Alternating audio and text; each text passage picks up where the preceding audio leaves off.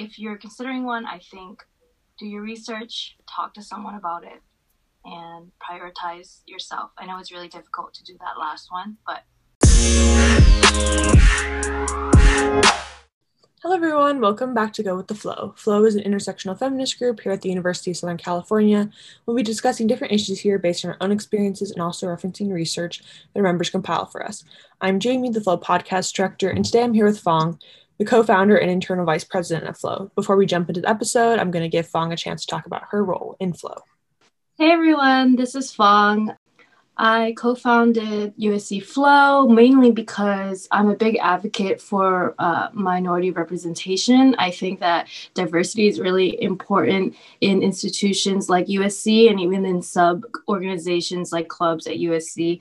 My main role in the organization, the way I see it, is that I ensure that everyone has access and everyone is represented. I like to always bring up diverse perspectives in conversation, and I think in even structuring or thinking about projects that we make in Flow, I'd love it so that everyone can be included. And I'm a first-generation immigrant, first-generation college student myself, so even though I may not represent all the minorities, I'd like to at least give a platform for everyone. Yeah, great. Thank you. And thank you for being here today.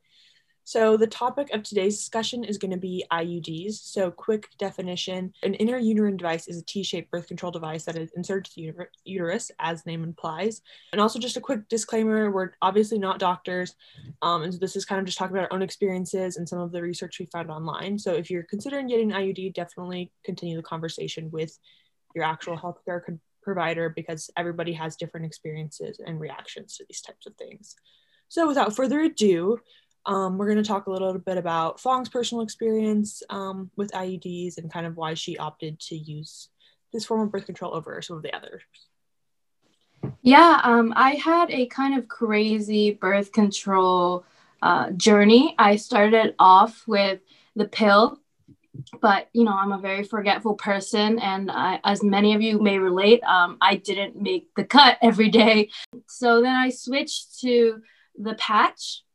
My sister had recommended to me the patch, and it was fine. The patch worked, except it was like a physical adhesive, and I was on swim team at the time, and I was really active, so I had a rash, or it would just come off because I was in water all the time.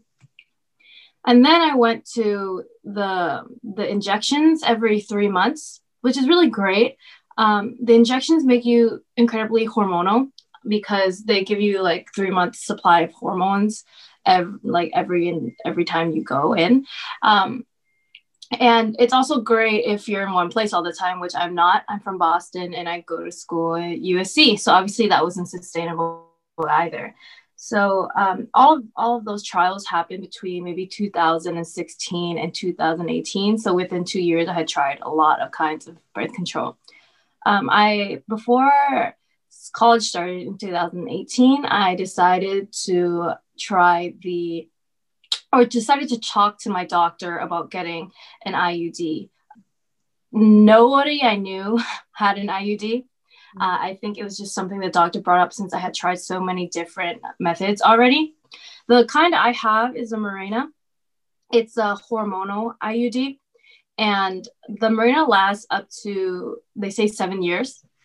So it's the longest lasting hormonal IUD. And there's all different kinds. There's also copper IUDs and hormonal IUDs. And then I got a little bit of when I first put it in, there were a lot of side effects, but they've died down since then. Great. Yeah, so we can talk a little bit more about that now. So maybe some of the different types of IUDs and kind of from what I was reading, that some of the copper IUDs versus the hormonal IUDs can have different side effects. They last different amounts of time, things like that. And so I guess just basic overview, according to Planned Parenthood, there's 5 brands of FDA-approved IUDs. There's Paragard, Mirena, which I believe you said was the one you had, Kyleena, Liletta, and Skyla. And then those are divided into 2 separate categories. There's copper IUDs, which is, from what I saw on the website, is the Paragard brand, and then there's hormonal IUDs, which are the other 4. So yeah, I think the main difference is that copper IUDs don't have hormones like the other four. And so some people opt for that because obviously introducing more hormones to your body can have a lot of different negative impacts, and some people's bodies respond more.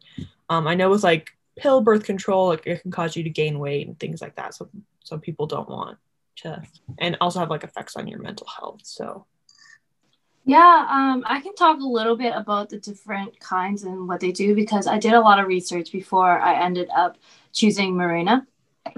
So the two different kinds, like you mentioned, are copper and hormonal, and they kind of do the same thing, is that they make sure that the sperm cells can't move and get to the egg, and sperm cells don't like copper, which is why the copper one works even without hormones.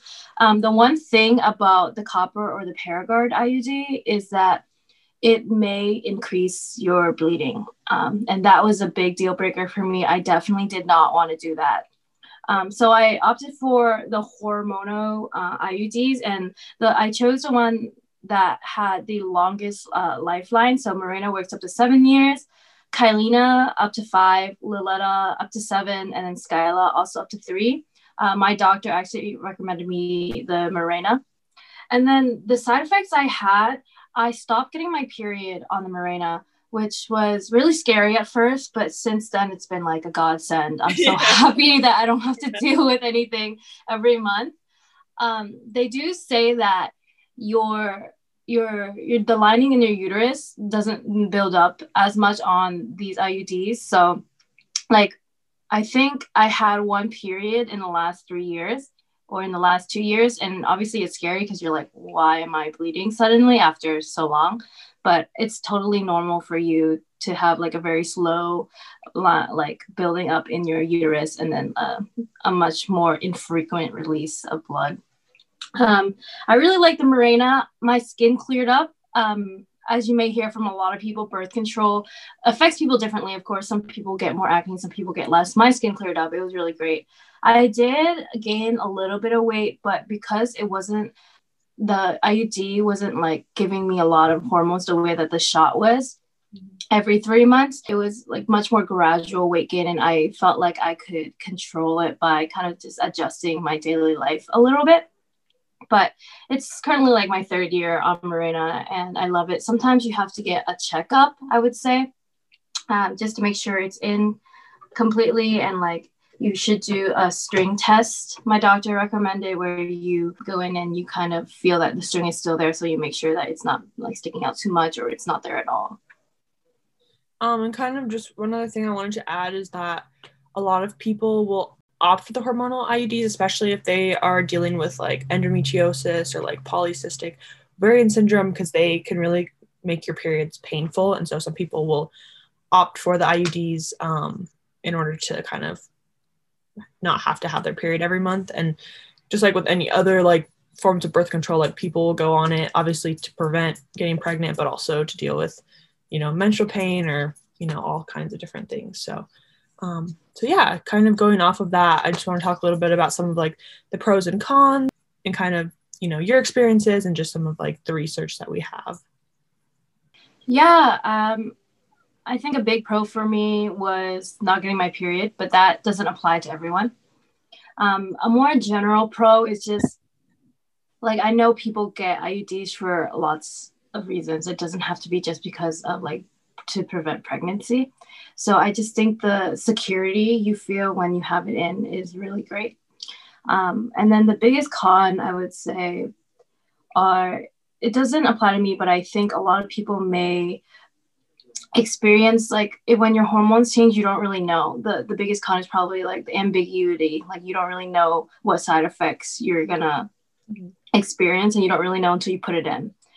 Something else I experienced was that I actually, after I put it in, I had like 2 or 3 more appointments because I felt weird, or like I didn't know if it was in completely, and I was kind of just anxious about that. And like having people kind of poke around down there is really uncomfortable sometimes, but I think in the long term it's super worth it, especially if you trust your doctor, if you know who's putting it in. It's a lot more comfortable as well. But it's a very short-term struggle for long-term rewards. Yeah, definitely. And I think also just kind of on that, obviously, like healthcare in general can be super expensive, and IUDs can be super expensive. Like they can be upwards of like $1,000. But the good news is that a lot of like health insurance, including like Medicaid and things like that, do actually cover them and make them at a really small cost. And then obviously Planned Parenthood has a lot of different options for people who are interested in getting IUD and maybe can't afford it necessarily. So definitely look into that if you're considering it. And yeah, just some like from looking at some of the research, it looks like that copper IUDs kind of have a little bit more side effects on average. I actually seen it kind of has the reverse effect of the hormonal IUDs, in that they can actually give you like heavier and longer periods. So if that's something you're concerned about, if you're looking to get an IUD, definitely consider that, because and they can also make your cramping worse. I'm not sure if that's over like the long term, but definitely something you want to consider. Yeah, my doctor definitely advised for me, because I had told her that I already regularly have pretty heavy periods, that maybe the copper one isn't the best option for me. Also, it causes more cramping than usual, I would say. But the thing about the copper one is that actually it works as an emergency contraception. This was in a fact sheet that my doctor actually gave me afterwards. It's like if you get it put in 5 days after you have sex, it's like 99.9% effective in preventing pregnancy. So that's really interesting. But I also want to talk to you. You mentioned this a little bit about the costs. I'd like to talk about like accessibility and like kind of the stigma around it, especially within minority communities. You know, culturally, it's not very accepted. So for me, it came to me at no cost. I'm really lucky that the state of Massachusetts health insurance covered it completely for me. But it wasn't the cost that was the hardest hurdle for me. It was kind of telling my parents, or like sometimes you don't have to tell your parents if you're over a certain age, but I wanted to tell them. I wanted to tell my mom at least. And there's a very big stigma if you come from a very religious family, if you come from, especially from Vietnam, or maybe they believe in, maybe they're pro-life. In these certain politics are really important to address. And a lot of people feel like it's their responsibility to kind of gatekeep these kind of period products or contraception products. So I brought it up to my mom in a really, I guess, difficult way, but I told her like, I'm not really ready for the consequences of not having contraception. And she didn't quite like understand, but I'm really lucky that I kind of was given the autonomy to make my own choices. I know that's not the case in a lot of families, but if you're kind of on the fence about getting contraception because you're being held back maybe by a lot of family tensions or political beliefs or religious beliefs, I'm in no place to be telling you what to do, but I would just say that do what it's your body. I think that's the best thing I can say to people. And these conversations, whether you decide to have them or not, I think you should put yourself at the forefront in this situation. I think it's okay to do these things because it affects your life a lot. And having these conversations, even with yourself, is like a big part of growing up. And I'm really lucky, like coming to America, being able to even think about getting contraception and things like that. But there's always options. I know on the USC campus, there's a health center. You can talk to any of the providers there and they'll give you what your best options are. Or even at Flow, we're going to open up discussion about these things. We're always happy to talk about these things with you guys. Yeah, definitely. And thank you for bringing it up. I think that's a good aspect of the conversation that kind of gets ignored a lot. I know, like, even from my like own experience, like I'm from a very like conservative state, and so access to like Planned Parenthoods and things like that is very limited. And there is like some organizations, like even in my community, we don't even have a Planned Parenthood. We have like another organization that kind of works in a similar way, but there can definitely be a lot of barriers to this kind of thing depending on where you live. And especially if you are under the age of 18 and kind of have to go through your parents and their like health insurance, it can definitely bring up those kind of conversations. But I think, yeah, for sure, especially when you get to college, like definitely look into, like, there's a lot of different opportunities and resources that probably you might not have had before. So I definitely agree with Fong there. But yeah, is there anything else that you think would be valuable to the listeners in terms of your experiences of this topic? No, I think that the hardest part in getting an IUD is deciding to get one. And, you know, I've had a lot of privileges lined up for me so that I could get one. And a lot of people can't afford those. But if you're considering one, I think do your research, talk to someone about it, and prioritize yourself. I know it's really difficult to do that last one, but you can do it, I think. Yeah, definitely. Well, thank you so much for being here, and thank you to everyone for listening. If you want to learn more about Flow and have some of our resources, you can follow our Instagram at USC Flow or visit our website at uscflow.com and subscribe to this podcast for more episodes. Thanks, everyone.